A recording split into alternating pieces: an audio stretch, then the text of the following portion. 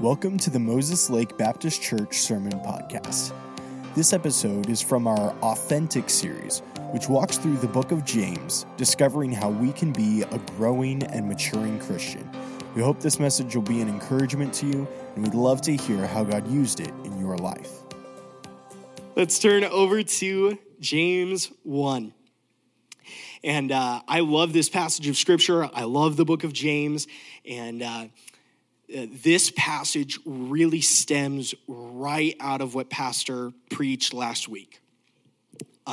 If you were not here last week, you can read the 5 or so verses that come before verse 17, but really stemming from James' admonition to the Christians of, hey, you have this temptation, this sin that Satan wants to use to destroy you. And there is the seed of temptation that when it takes root, then comes sin. And sin, when it fully matures, it brings death. And so there's that picture of a seed that's planted, and then it grows, and then it matures, and there comes that fruit there being death. And now James does kind of a polar opposite picture of, okay, if you plant the seed of temptation, you're going to get this plant and this fruit. But now he gives us the opposite, the good side. He says, okay, don't give into temptation. Temptation will come, but as Pastor talked about, the temptation itself isn't a sin. Jesus was tempted, yet without sin. And so when temptation comes, we can say no to it, but I believe James here in this passage really shows us that the best way to say no to temptation is by focusing on the kind of plant, on the kind of seed that God wants us to grow in our lives. Let's pray, and we will dive right into this passage and look at the kind of growth that God wants to happen in our life. Dear Lord, thank you so much for today. And God, we ask that as we spend this time in your word, that you would be glorified, Lord, that you would speak to hearts. And God, I ask that you would help me to communicate clearly what you've spoken to me about this week. And God, we ask that you would just allow your word to have full reign in our hearts. And God, that we wouldn't allow any distractions, anything coming up in the week or anything that would cloud our minds right now. We ask that you would clear all of that away and that we would focus on you and on your word. And God, we ask that you'd be glorified today. Pray all this in your name. Amen. So the very first thing that James talks about here is that we need to realize the seed that's been planted. So he's just spent all of this time talking about the seed of temptation, grows up into a plant of sin. The fruit of it is death. But he says there is a different seed that has already been planted in your life as a believer in Christ. And he says this, every good gift and every perfect gift is from above and cometh down from the Father of lights, with whom is no variableness, neither shadow of turning. Of his own will begot he us with the word of truth, that we should be a kind of first fruits of his creatures. He starts in here, every good gift and every perfect gift is from above. So he's just talked about death, do not err, my beloved brethren. And then there comes kind of what seems like an abrupt change. He says, every good gift and every perfect gift is from above. So kind of as opposed to the sin and the death that comes from underneath, as we would phrase it. We would talk about going down to the grave or down to hell. On the contrary part, he says every good gift and every perfect gift is from above. When he says this, every good gift, these are two different words in Greek. This first one would be the act or the initiation of giving. And every perfect gift would be the actual gift itself. So kind of as a word picture here, every good gift, he would say, the giving or the wrapping or the bag that God gives is good. But every perfect gift, you might think, if I'm giving you a book maybe for birthday or for Christmas, I would give it to you in a bag, and I would say, hey, I got you a gift. Well, that outer part of it isn't the actual gift itself, unless you're my son, in which case that's what you want to play with and not the actual gift inside. But he says, hey, the wrapping that it comes in, the giving that God has, the wrapping is good and the gift itself is good. What comes from God is good, both the packaging and the present, unlike the evil that comes from temptation, that packaging of sin and the present of death. And he says, every gift is from the Father of lights, with whom is no variableness, neither shadow of turning. When it's talking about lights here, it's talking about the heavens or space, the stars and the planets up in the sky. And it says, with God, there is no variableness, there's no change in position, and there's no shadow of turning. There's no change in his composition or in his character. What he's saying here is that the heavenly bodies change their positions and their appearances to us constantly. But the God who made them never changes. So he says, everything you can see up in the sky, God made all of it. And even though it may change and it may move its positions, sometimes you'll have a full moon or a half moon or a quarter moon. He says, even though those things might all change, you can trust that God gives you good and perfect gifts and that everything about it is good, unlike everything that comes from temptation and sin and death. And then he says in verse 18, of his own will begot he us with the word of truth. This word begot is kind of an older word that means to bring forth. It's to bring into the world. And what he's saying here is the fact that you are saved, of his own will begot he us with the word of truth. The fact you are saved is not an accident, mistake, or oversight. God intentionally brought you into his family using his gospel to speak to your heart.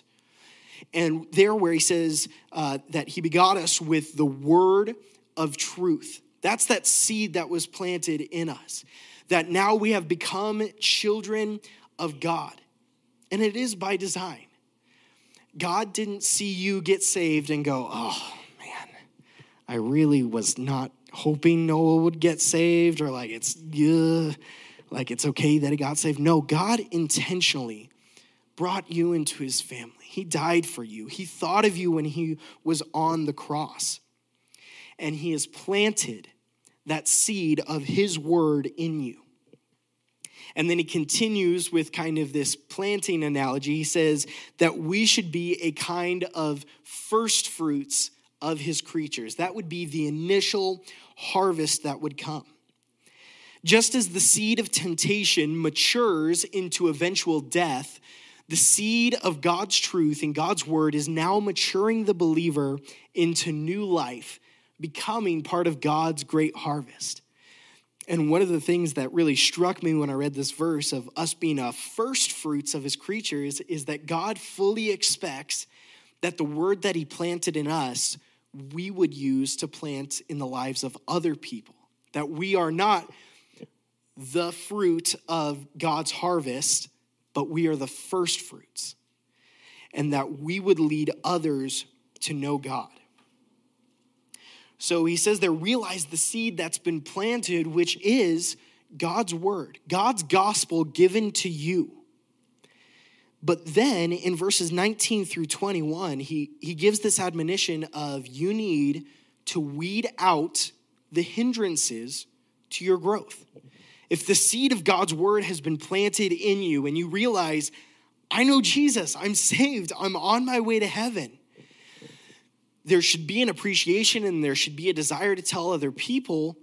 But then in these next verses, he says, hey, there are going to be some hindrances for your spiritual growth as that seed of God's word is taking root in your life and is maturing you to be more like Christ. There are some things that will not help you to be more like Christ. He says this, wherefore, my beloved brethren, let every man be swift to hear, slow to speak, slow to wrath. For the wrath of man worketh not the righteousness of God. Wherefore lay apart all filthiness and superfluity of naughtiness, and receive with meekness the engrafted word, which is able to save your souls.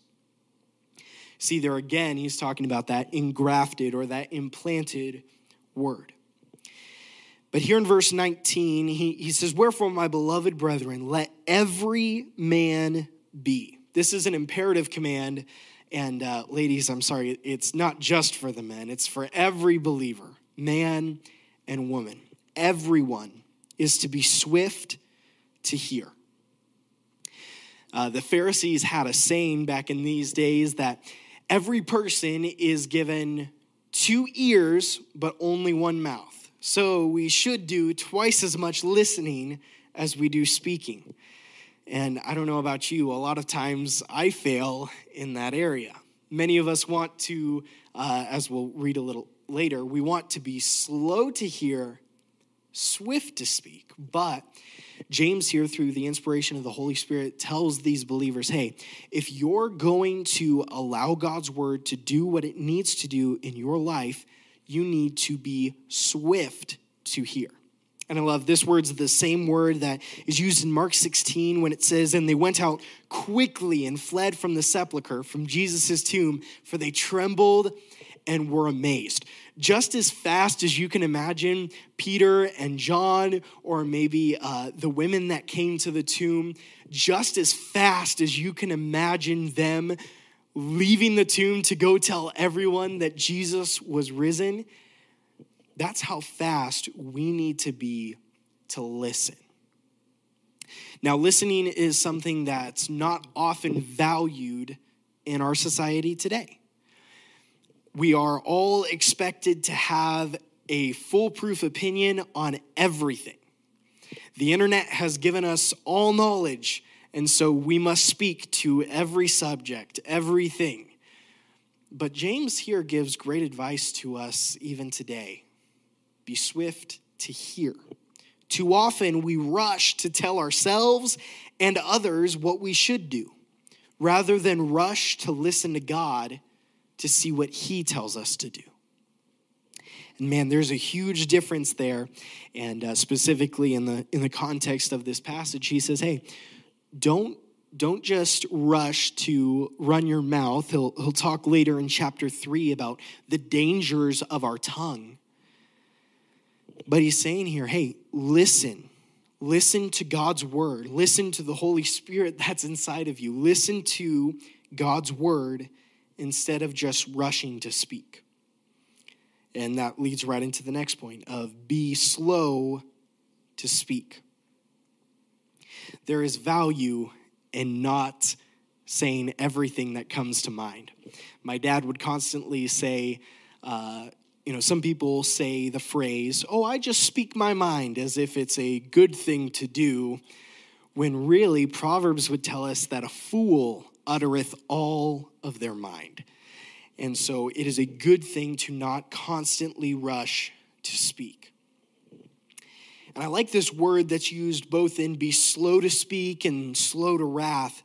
It's used in 2 Peter 3:9. It says, the Lord is not slack or slow concerning his promise, but is long-suffering toward us, not willing that any should perish, but that all should come to repentance. That we should be slow to speak. If you realize it's been about 2,000 years since Christ went up. And the reason that he has not come back yet is because when he comes again, he comes in judgment.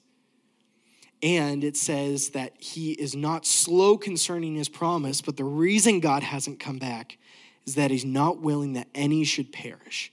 That patience, that slowness, that hesitancy to come back is the same kind of slowness and hesitancy and patience that we should have in our own lives when it comes to how often we run our mouths.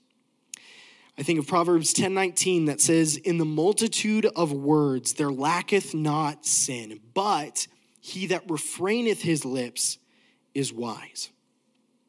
So James says here that you need to be swift to hear, especially to hear from God's word and to hear from good, godly people, like even as we heard about this morning.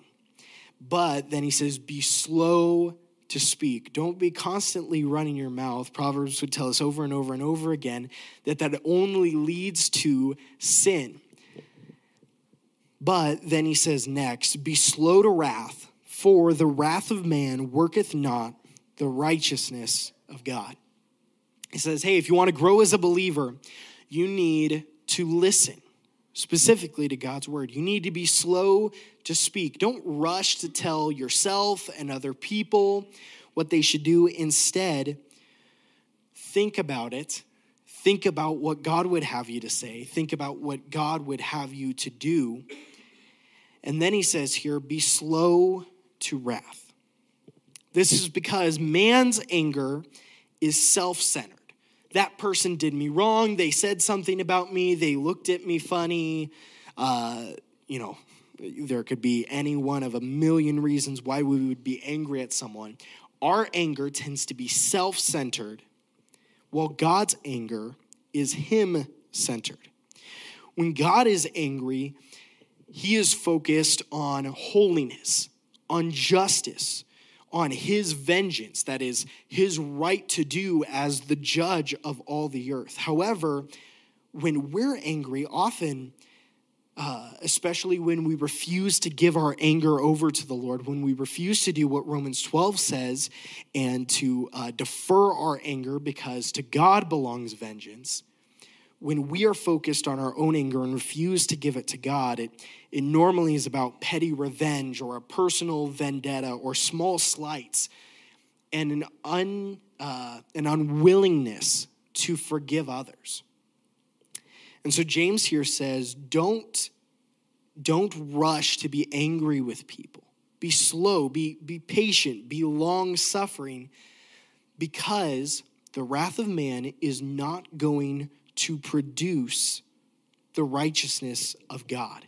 This word here is from the Greek word ergon, where we would get our word ergonomics, and that's efficiency in work. And James is saying here, your anger isn't going to produce godly maturity in you. Instead, it will stunt your spiritual growth. Proverbs 22:24 says, make no friendship with an angry man, and with a furious man thou shalt not go. Proverbs 29:22 says, an angry man stirreth up strife, and a furious man aboundeth in transgression. And 1 Timothy 3:3 says of the qualifications of a bishop or a pastor that he is not to be a striker, but patient, not a brawler. Those would be actions that would come out of anger in our hearts. If we should, according to the words of Scripture, if we should unfriend the angry, disqualify them from pastoring, and if the angry are full of transgressions, why would we want to be them?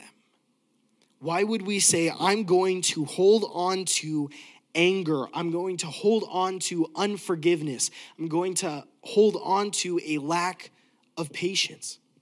James is telling them here, hey, if you're going to grow in the Lord, if you're going to allow God's word that's been planted in your life to grow in you to full maturity, then you need to be swift to hear, to listen to what God's word is saying. You need to be slow to speak. In the multitude of words, there is no lack of sin.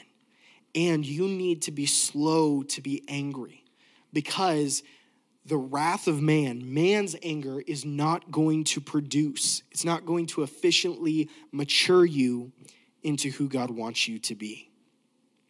Then in verse 21, he says, wherefore, lay apart all filthiness and superfluity of naughtiness, and receive with meekness the engrafted word, which is able to save your souls. He says here, lay apart all filthiness. And this word lay apart, a couple months ago in Colossians 3, we learned about kind of the opposite of this, of we're supposed to put on some things as children of God. This is to take off. He says, okay, here are some things that are naturally on us. Because of our sin nature, these are things that are going to commonly be a part of us that we need to take off. And he says here, filthiness and superfluity of naughtiness. Filthiness here is figuratively moral impurity. He says, hey, anything that would be impure, you need to take off. The word here would be literally talking about dirt, where it says, okay, this is something that is, if you will, bad soil for the word to grow in for your life. And then he says superfluity of naughtiness. That word is an abundance. It's excess. It's an overflow. It is just the abundance of wickedness that is around us, that is in our world, that through our sin nature is on us. He says, hey, you need to, if you're going to grow as a Christian, say, I'm not going to allow the world's filth, and I'm not going to allow the excess, the abundance of the wickedness that's in the world. I'm not going to allow that to rule me. Instead, I'm going to take off that old man and instead, as James says here, receive with meekness the word. We are to receive God's word with humility, realizing that his ways are better than our natural inclinations and ways. That's what that word meekness means in here. It's a thing of humility that says, okay, if you're going to genuinely grow into a mature believer in Christ, you have to realize that your thoughts, your ways, how you would seek to live your life is not necessarily the way that God sees it. And so he challenges them, hey, it's going to take some humility in order to accept God's truth. But if you're going to grow, it is an absolutely necessary truth. And I'm so thankful for this end part of, okay, I have to receive the word, but man, I hope I can conquer not listening enough. I hope I can conquer my speech. I hope I can conquer my anger. I hope I can conquer, moral impurity and the abundance of wickedness in the world. I hope I can take on all of that. But when we receive the engrafted word, it says there, it is able to save our souls. And if you've been in our study in Stop Trying, that word souls there is that same one, suke, of our life, our innermost person, how we think about the world now. He is able to cleanse us, to save us from how we used to think, from having a life that was identified by all of these other things, by talking a lot, by not listening, by being wicked and being angry. He says, hey, God wants to make a new you through his engrafted word. It's in you now. Not only is God's truth of the gospel in you, but the Holy Spirit's in you. And because of that, there is hope that he is able to save our souls. God's truth and new life has been placed in your life, and you have the choice to accept it and become fertile ground for God's harvest. It reminds me of the parable that Jesus said when there was the seeds that went, some in good ground, some on thorny ground, some on stony ground. The challenge here is, hey, are you going to be a receiving, a good receptacle of God's word? So, he says here, okay, realize the gift that's been given to you. Realize the seed that's been planted. Then, weed out some of these hindrances that would keep you from growing into a mature believer. And then finally, he says, foster continual growth. He says, okay, you've got the word. God is in that sanctifying process of saving your soul. You're weeding out some of these hindrances. You're listening to God's word. He says, but be ye doers of the word and not hearers only, deceiving your own selves. I love this word doer. It's a word meaning poet or maker. The Greek word for it is literally poetes, poetes. He says, we are not merely to intake God's truth, but live it out, allowing God to create a living poem of his grace with our life. And man, that's such a rich word picture. I didn't see that at all when I was a sixth grader preaching this passage. But the picture here is incredible. It's not just, okay, man, don't just listen to God's word, write out a checklist, do the checklist. He says, no, that's not the point. The point is, don't just listen to God's word. Don't just hear pastor preach about it. Don't just read it maybe in the mornings or in the evenings. He says instead, allow God to write a beautiful poem of his grace through your life. All of it goes back to the Lord doing it. It's not something of, okay, I guess I got to do my checklist, but it's God's implanted word growing you into maturity, and you're allowing him to be able to make that poem, to make that canvas, that picture of grace. And then he says, don't just be a hearer of this, because that is deceiving your own selves. To deceive is to delude or to trick. When we ignore the words of God, we go outside of objective truth itself, and we've deluded ourselves. We are crazy if we think that there is any way to live this life outside of God. To live life that is not entirely dependent on his grace, reliant on him to write our story. Then he gives this example, this illustration. If any be a hearer of the word and not a doer, he is likened to a man beholding his natural face in a glass or a mirror. He beholdeth himself and goes his way, and straightway forgets what manner of man he was. He says, if we just listen to God's word nowadays, if we just read God's word and don't do anything about it, it's like looking at yourself in the mirror in the morning. You've got bedhead. If you're, maybe on the younger side, you've got all these pimples and whatnot, and maybe you've got some slobber or something on your face, and you're just you're gross. You're not put together for the day. You are not. If someone walks out of the house like that, you would go, man, that's not a very mature person. That's not a person that's got their life together. Something's not quite right there. But spiritually, when we do that, when we leave our house in the morning and we have not decided, man, I'm going to let God live through me today. I'm going to take these truths to heart. I'm going to allow God to grow me today in areas that he's talked about. And I want to be a poem of God's grace to other people. We are just like that person, that we're not being mature. We just look goofy, stupid, something's off.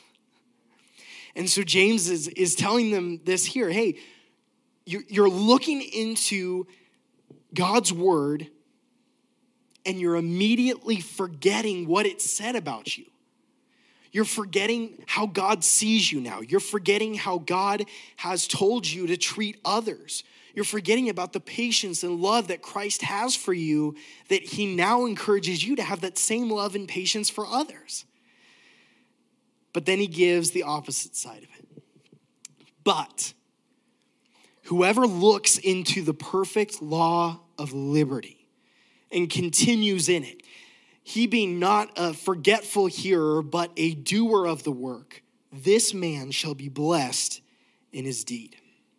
This phrase here, whoso looketh into the perfect law of liberty, it's to stretch your head out to see, to stoop, to bend over to look. This is the best word picture I can do. It's you're doing this to look into God's word. It's that intentional, Proverbs would use the phrase a lot, incline your ear unto wisdom. It's that intentional thing of, okay, I'm not just great. God so loved the world, he gave his only begotten son. he must increase, I must decrease. But it's this intentional thing of, okay, I know God's word has the way for me to mature. God's word has the way for my life to be something incredible, that I would be able to reach others with the gospel, that I wouldn't be where God's harvest and seed planting ends. It doesn't end with me, but it's going to continue on because I'm going to give it to others by living out his grace that's been given to me. And it's that intentional looking into God's word that says, okay, I know this is powerful. I know this has the answers. And so I'm going to believe and I'm going to pour myself into looking at the law of liberty. The law of liberty is this non-slave life that we've been given. We're no longer slaves to sin. We're free from condemnation. We are free from sin. And we are completely free to live with the Lord as we were made to. There's no longer a barrier between us and God. Jesus has paid the way with his blood. And so because of that, we're never going to go to hell. According to Romans chapter 6, even though we struggle with the flesh, because we've been crucified with Christ, we can see victory over sin in our life. And now we are free. I love that passage in 2 Corinthians 3 where Paul says, as we look into the word of the Lord, we see him face to face, and through his glory, we are changed into the same image. It's an amazing passage. I'd encourage you to read it either tonight or tomorrow morning. We are now free. The only way to grow from immature slavery to sin is to focus on the new freedom in Christ that we learn about in his word. And we completely get the wrong idea. I keep referencing Stop Trying. We completely get the wrong idea when we think, okay, I just have to do my traditional identity thing of, okay, checking all these boxes. No, the point is you're free. Whatever you do, you are free in Christ, and that doesn't motivate us to go and sin because that's what you've been freed from. But now you are free to lovingly serve your God. You're free to love others and to treat them with the same love that you've been given. You're free to know God himself. You're free to have him as your portion. You have been given this new law of liberty. And it says when we look into that, when we peer into it, when we stoop over and we continue in it. Word continueth is to remain, to persevere. And again, this isn't a thing of, okay, man, I can only be blessed if I read the Bible and I just keep on doing it and I keep on doing it and I keep on doing it. No, it's as we look into the law of liberty, as we see what we've been given in Christ and we focus on that and we stay there and we realize, okay, everything I need has been accomplished by Christ. All of my examples for how I am to live my life have been given to me in Christ. And I can even have brothers and sisters in Christ, as we heard about this morning, who are following God, and I can draw them near to me, and I can learn more about how to follow God even from them. We must remain in the truth of God's liberty, not leave it and deceive ourselves. And then he says here in the end of the verse, but whoso looketh into the perfect law of liberty and continueth therein, this man shall be blessed in his deed. And that phrase in there is in his doing. As he is doing that, looking into the law of liberty and continuing to look into the law of liberty, he is blessed in that action. In the action of living out the law of liberty, we receive the Father's blessing. And man, that's an encouragement. Because it's not, okay, after you have done all of the perfect law of liberty, after you've observed it and remained in it, and once you've completed that action, then you can get God's blessing. No, it's as we look, we receive God's blessing. It's as we continue to look and to live and to rely on our Father, we receive his blessing. That in the very action of pursuing and trying to know God and trying to follow him, that there is blessing there. And you can read all throughout the Psalms, you can read through Matthew 5 of the many ways in which God blesses his children. And man, hasn't God blessed you in so many ways? We don't often think about it. We think about the hard times. We think about the troubles. But man, when I think back on my life, I can think of so many times when just trying to follow God, when just trying to do my best, trying to live out that traditional identity even, I felt like, man, I'm all alone. I'm not doing enough. But God promises his blessing to those who are looking to him for the answers and who keep on looking to him for the answers.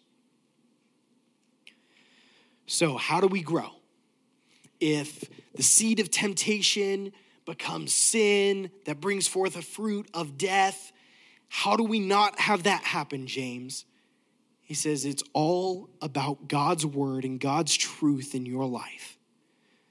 You need to realize the seed that's been planted. Realize that God's word is important and life-changing. It's able to save your souls. It is the gift from God that is perfect in every way. And that he doesn't change, and so that perfect gift that he's given you isn't going to go away. And then he says, okay, but there's going to be some hindrances that you'll need to weed out. You need to be quick to listen to God's word and not just to be speaking so much that you can't ever hear God talking to you.